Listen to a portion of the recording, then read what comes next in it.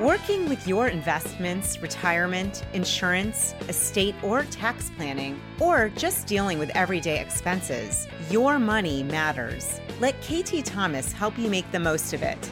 This is KT's Money Matters.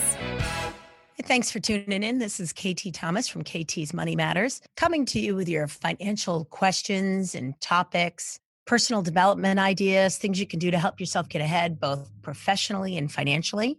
And so I've had a couple of calls with John Dwoskin to talk about different ways that you could help yourself develop professionally and how to get some advice about things you should be thinking about if you're leading a company or if you're an executive in a company and you're trying to move ahead, things that you should be thinking about doing that. John makes his living as a professional speaker. He's also an author, a coach, and a podcaster. He provides advice and mentors to scores of clients talking about all kinds of things around the business world. And, his point is that it's not just plain vanilla, that you really have to have ideas that meet what it is you can do and what you're willing to do. So I've asked John to come back and have a third conversation with us talking about that specific topic, which is getting some business advice. What should you really be thinking about? John, thanks so much for taking time to be with us today. Thanks, KT. I appreciate you having me back on the show. It's always good to be with the Money Matter community. Thank you. So, when you think about advice that you would give your clients, what kind of advice would you give them? Well, first and foremost, I would say, look in the mirror. You're probably the biggest problem. And then look in the mirror again, because now you got to see who you want to bring to work tomorrow, who's going to make some change, who's the person who's going to, evolve the most. So if you want people that work for you to evolve, or you want your business to evolve, then you need to lead the way. You have to be the one that evolves first. Correct. I mean, if you want to accelerate that, you do. I tell clients a lot, you're only as high as your lowest bar. You as the leader are responsible for 95% of every piece of culture that happens. People don't leave companies, they leave managers. And it's not what you preach, it's what you tolerate. And people want to become better leaders. And that can only happen when you are a leader and not somebody who leads when it's convenient. So they really have to have the passion. They have to embrace it. Correct. You can't be one of these phone-in managers that's not really there, doesn't really care about the people that work for them, and really only cares about it as it pertains to their end game.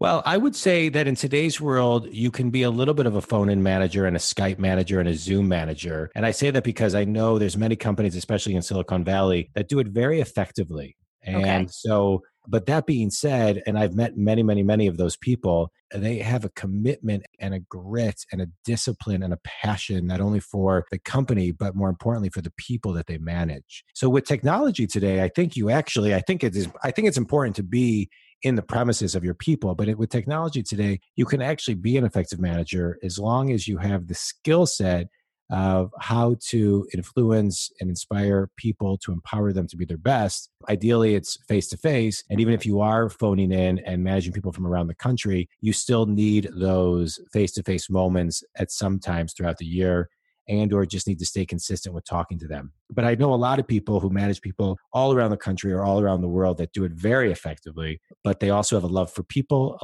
a commitment and love for the company, and they're always growing their skill set on how to be better at managing people. So I wanted to talk a little bit about growing the skill set. You talk a lot about mentorship, and I wanted to ask you, who is your mentor? Well, I have a lot of mentors, actually. So I have business coaches, and I have a podcast coach, and I would say that my number one business coach is actually my wife, who gives me probably the most straight up feedback I need. Mm-hmm. I have a lot of people that work with me doing what I do to support me, that I also I'm very open to their mentorship and guidance to help me grow my business. So I'm a big fan of, I had 2 podcasts, for example, and I wanted to start a third podcast. And actually, I didn't even know wanted to start a third podcast, I should say. And then I was interviewed by a gentleman by the name of Doug Sandler, Turnkey Podcasts. And we started talking, and he kind of was giving me some thoughts on an idea of a third podcast. And I worked with him. And even though I had 2 very successful podcasts, I hired him and his business partner to be my podcast coach for my third podcast. So, it was important for me, if I was going to do it again, that I had the proper mentors to really guide me along from a different perspective. I think mentors are critical to giving you different perspectives, and I think everybody needs them. So, one of the things that I always struggle with is finding the right people, maybe within your own industry, especially if you work in a particularly, I think today there's a lot of niche plays. Like if you're in technology, you really probably want to develop a mentor relationship with somebody who's in the field that you're in. How do people find people? I mean, besides golf and drinking? Find a mentor. Yeah.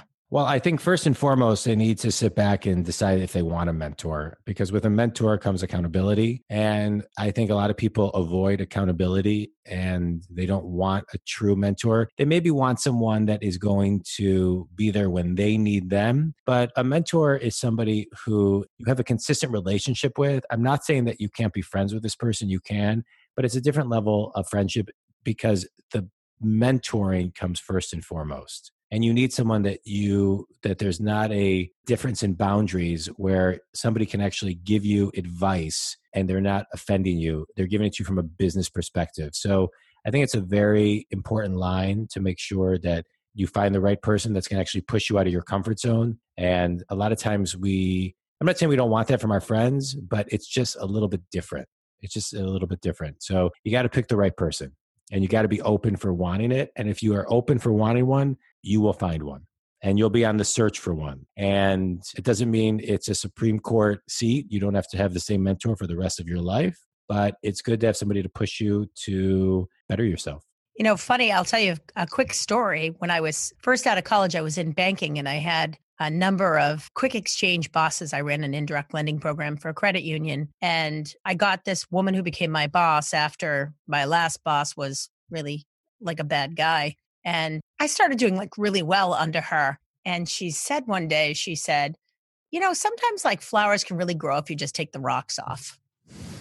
And I thought to myself, that was just like the loveliest thing. It was just, she didn't think about it as she did it for me. All she did was she basically like got out of the way and then encouraged me.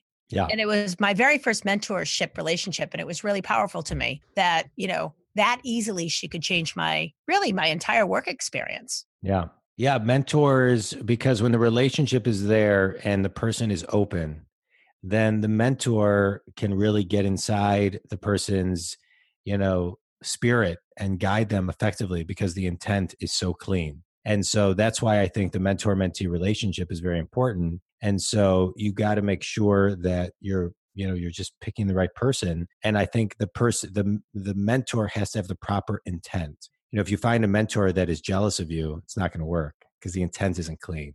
Right. And when you feel the intent not being pure and clean, then you ditch that mentor completely. And quickly. And you move on. Hey, right. Because I think a lot of times people, if you have a mentor that's making you feel badly about yourself, right? It's one thing to push you and it's one thing to get you to think differently and to stretch yourself. But if you have a mentor that you consistently feel badly about yourself when you hang up, you have the wrong mentor.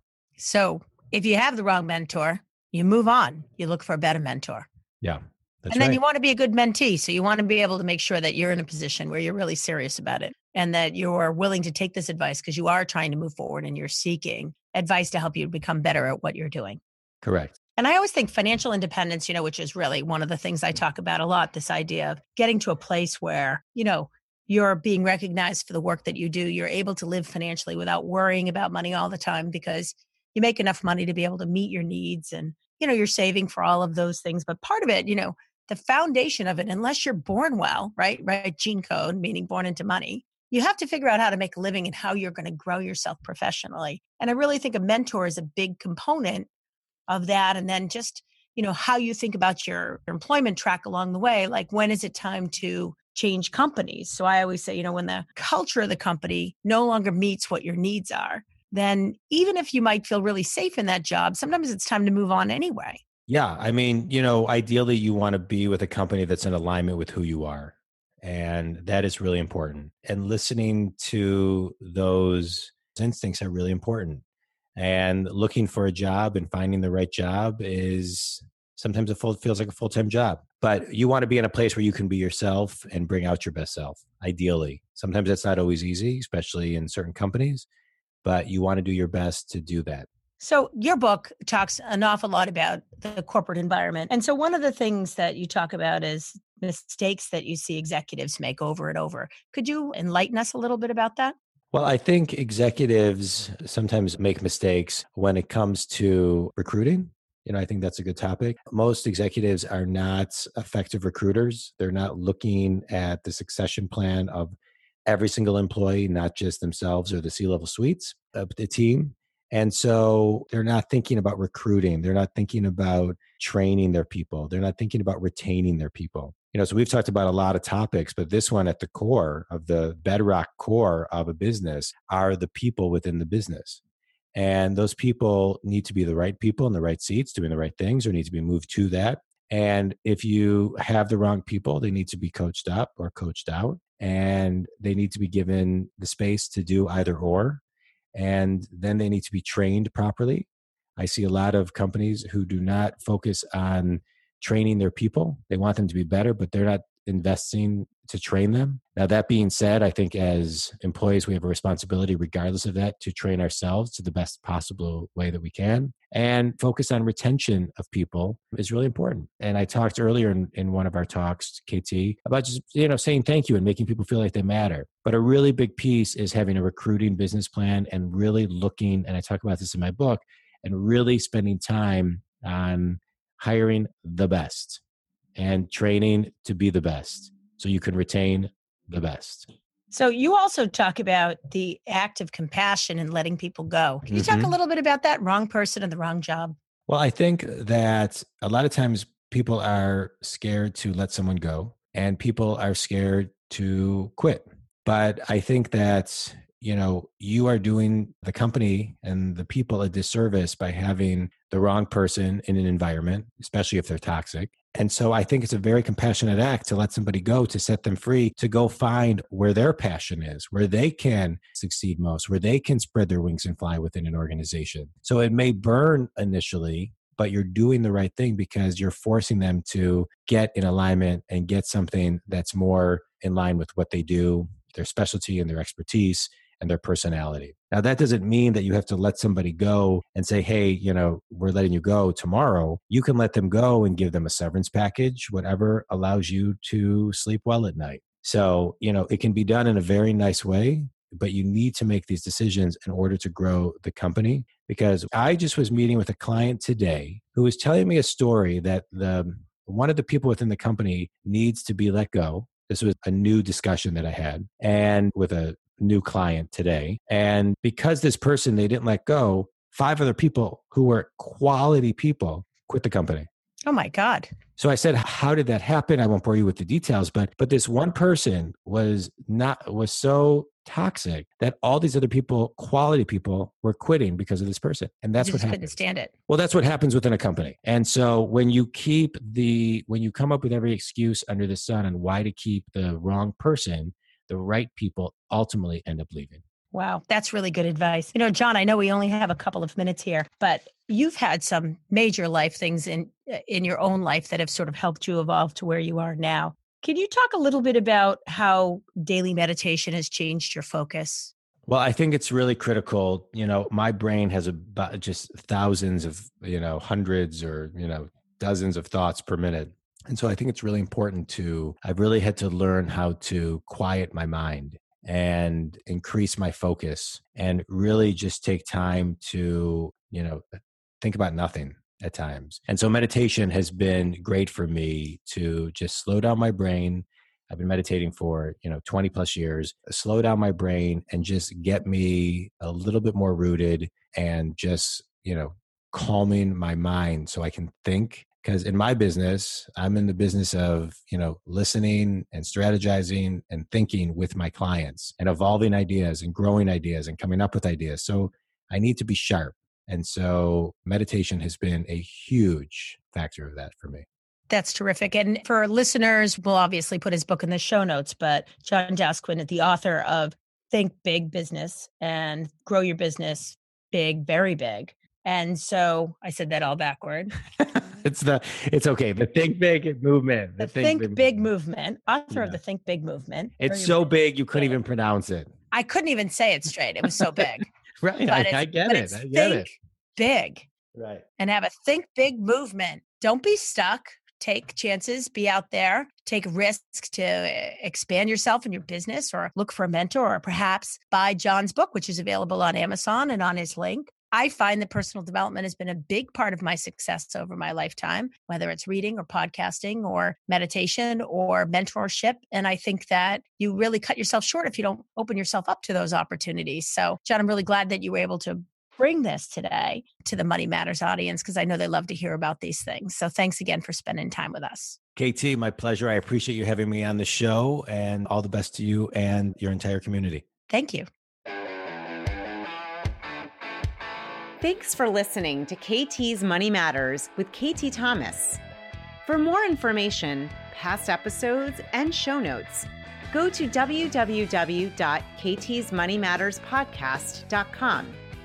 Make sure you subscribe and recommend it at iTunes, Overcast, Google Play, or wherever you get your podcasts.